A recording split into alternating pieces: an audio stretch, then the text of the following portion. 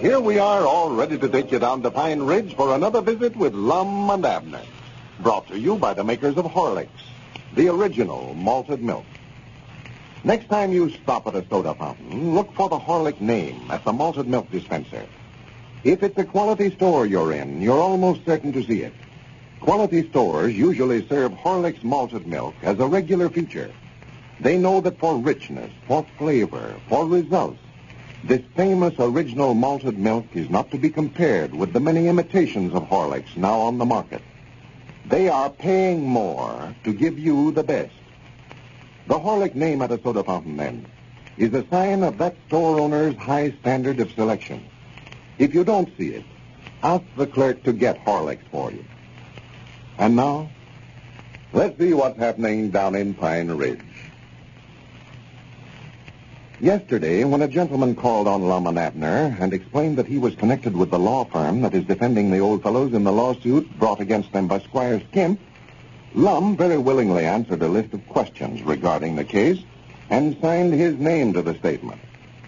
After he left, however, it was learned that the stranger is employed by Squire Skimp, and the information he secured will make damaging evidence when the case is brought to trial. As we look in on Pine Ridge today, we find Lum over at their picture show, the Pine Ridge Planetarium, evidently auditing the books. Listen. 6 and 2 is 10, or 8, yeah.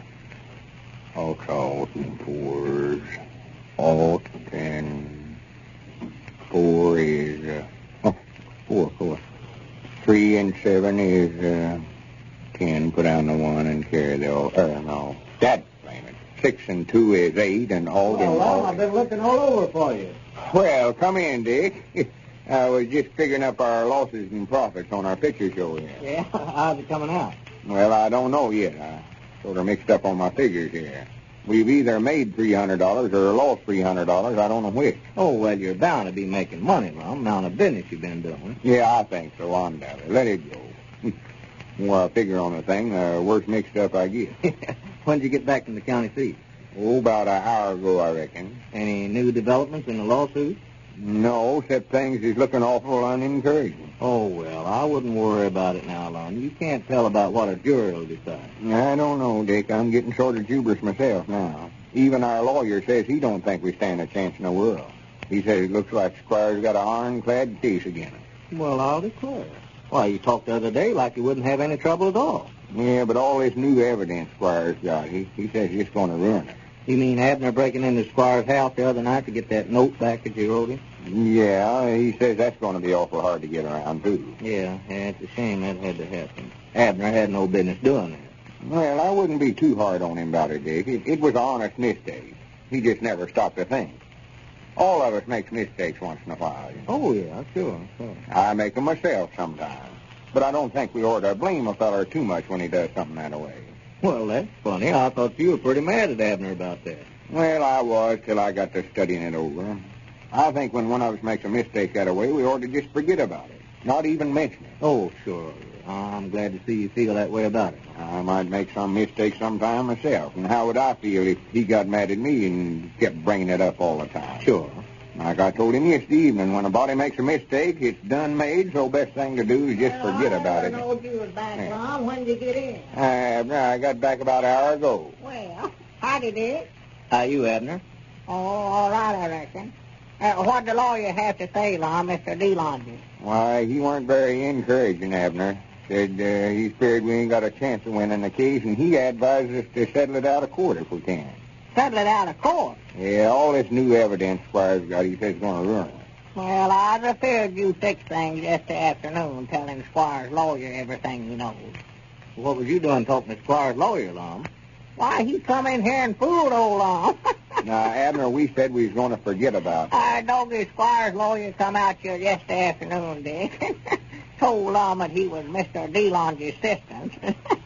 Said he's working for us, and asked Lum back to questions about Squire's accident and got Lum to sign it. Swan, Abner, you tell everything you know. Well, what is it had you sign, Lum? Well, may as well tell you about it. A feller come in the store over there yesterday afternoon and said his name was Ferguson. And he was assistant to our lawyer, Mr. DeLonghi, and wanted me to answer some questions. Yeah. And then I found out later he was one of them Mr. Clarks of the Clark and Clark outfit that's handling the case for Squire. Yeah, I knowed who he was all the time, and Lum wouldn't let me talk, so I couldn't tell him. He was the one that you pointed out to me the other day, Dick, when him and Squire walked past your store down there. Oh, yeah. Well, what did he get you to sign, Lum? Well, I don't know. He asked me a batch of questions about the case, and he put out my answers on a piece of paper, and then I signed it. What kind of question? I don't know if I can recollect all of them offhand or not. Something about if we had the right kind of lights in our show here. Do I think Squire would have fell down? And Lum told him no. Yeah. You mean a statement admitting that you didn't have the proper lighting in your picture show here? Yeah, I reckon I must have. And he asked Lum if it had been him falling down in somebody else's theater, would he expect them to pay him for it if he got hurt? And Lum said sure he would. Well, what in the world did you ever tell him any such thing as that for, Lum? Well, I thought he was our lawyer all the time, and I was just giving him my honest opinions on it. Well, if you feel that way about it, why don't you just go ahead and settle with Squire and give him what he's asking for? Well, that's different. See, Squire never hurt himself in the first place, and in the second place, he fell down on a purpose, just so he could sue us for a batch of money. Well, why did you tell that lawyer that you thought it was your fault? Tell you the truth, Dick, that feller sort of asked them questions where I had to answer them that way. I don't know what was the matter with me. Well, did you tell your lawyer all about this morning? Yeah, that's what I went in to see him for. Well, no wonder he advised you to settle the case out of court then, Lum. Well, of course, it ain't my fault now. That feller taking advantage of me, telling me he was one feller when he was somebody else. That's just downright cheating. Can they use evidence like that in court when they get it that way? Well, yeah, I suppose so. I couldn't have him arrested for obtaining evidence under false pretenses like you can money, could I? No, if you signed your name to those questions and answers, Lum, well, you'll probably hear it read in court tomorrow. Granny, it used to be when they had a trial in court this way, they just submit all the evidence to the jury and let them decide which one was in the wrong in a case like this. Nowadays, there's more underhanded outside work getting a case before it comes to trial than there is in the courtroom. Looks like facts don't mean nothing no more. Well, that's not always true, Lum. As a whole, the legal profession is ethical, all right. A man can get justice in our courts. Occasionally, you run across some lawyer like this bunch is handling a case for Squire that's unethical, but not often. I wish this case was over with. Swan, I worried myself sick over it. Well, you should have had some liability insurance here on your show and avoided all this trouble and worry. Had some weight? Some liability insurance. Dealing with the public like this, you and Abner, you've got to have yourselves protected. Yeah, I know it. Hi, Grannies, I'm going into the county seat early in the morning for the trial and find some insurance salesman and buy every kind of insurance on this place they've got. From here out, I'm going to let the insurance company do the worrying when something happens. Why, sure. I'll get liabilities and property damages and fire and theft and floods and cyclones and tornadoes and anything else they can sue us over. Well, there ain't no use to buy no cyclone insurance, Lum. Nobody can start one of them. No, can't nobody stop one of them either. I was just thinking, Lum, if your lawyer says himself that there isn't a chance for you to win this suit and he advised you to settle the case with Squire out of court, well, I believe I'd do that and save all that court expense. Well, you was telling us the other day to go ahead and try the case. Let it come to trial. Squire's won a third interest in a picture show if we settle it out of court, and you said it'd be cheaper on us to take it to court and lose and have to pay him the $1,000 because a third interest in the show is worth more than that. Yeah, but where are we going to get the $1,000 cash if we lose? Yeah, that's right. Yeah, that's what I'm thinking of, Lum. If he gets a judgment against you and you haven't got the $1,000, well, he can tie up everything you've got.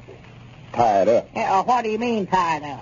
Well, run an attachment on your show here. He can attach your box office here and get every nickel you take in till he gets his $1,000. Oh, my goodness.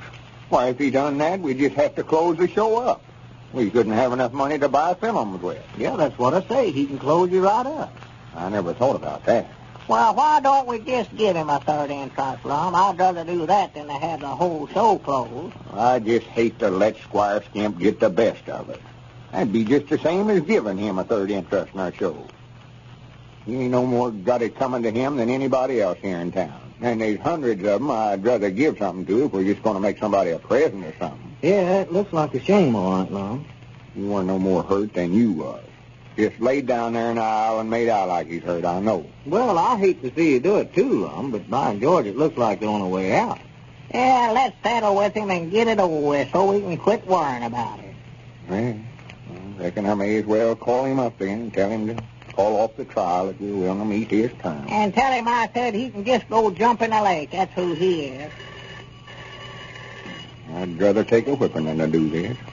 Just as we're doing so well with the picture show, too. Yeah, I know and reason he'll try to run things. Couldn't nobody get along with him. That's right. Hello?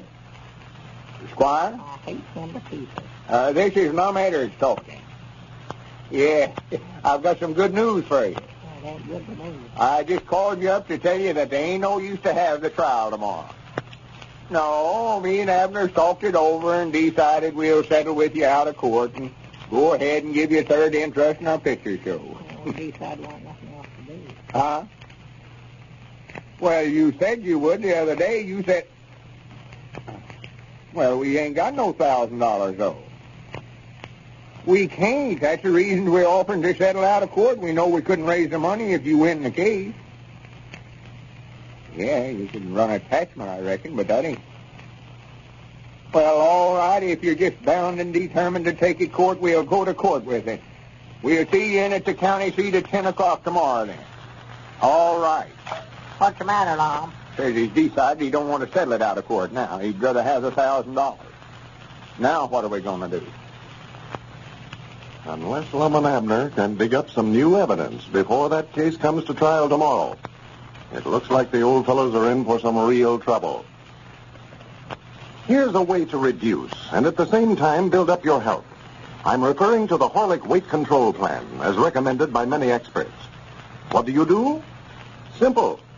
Just drink a good glass full of Horlick's malted milk at noon. That's all. You don't need anything else at all for lunch. Then, if you wish, you may take another glassful or a few tablets at the fatigue period in mid-afternoon. Horlicks is a well-balanced food and contains elements that nourish and sustain you. To show how effective this plan is, we recently had 25 women tested. The women lost on an average over 3.5 pounds in only 3 weeks. So you can see that it's well worth trying.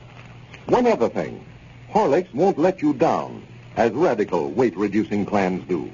It's strengthening and bodybuilding. That's what I meant when I said you can both reduce and at the same time build your health the Horlick way. Always keep a package of Horlicks on hand. You can get it, you know, from your druggist in either natural or chocolate flavor. This is Carlton Brickert, speaking for Lum and Abner and Horlicks, who now bid you all good night and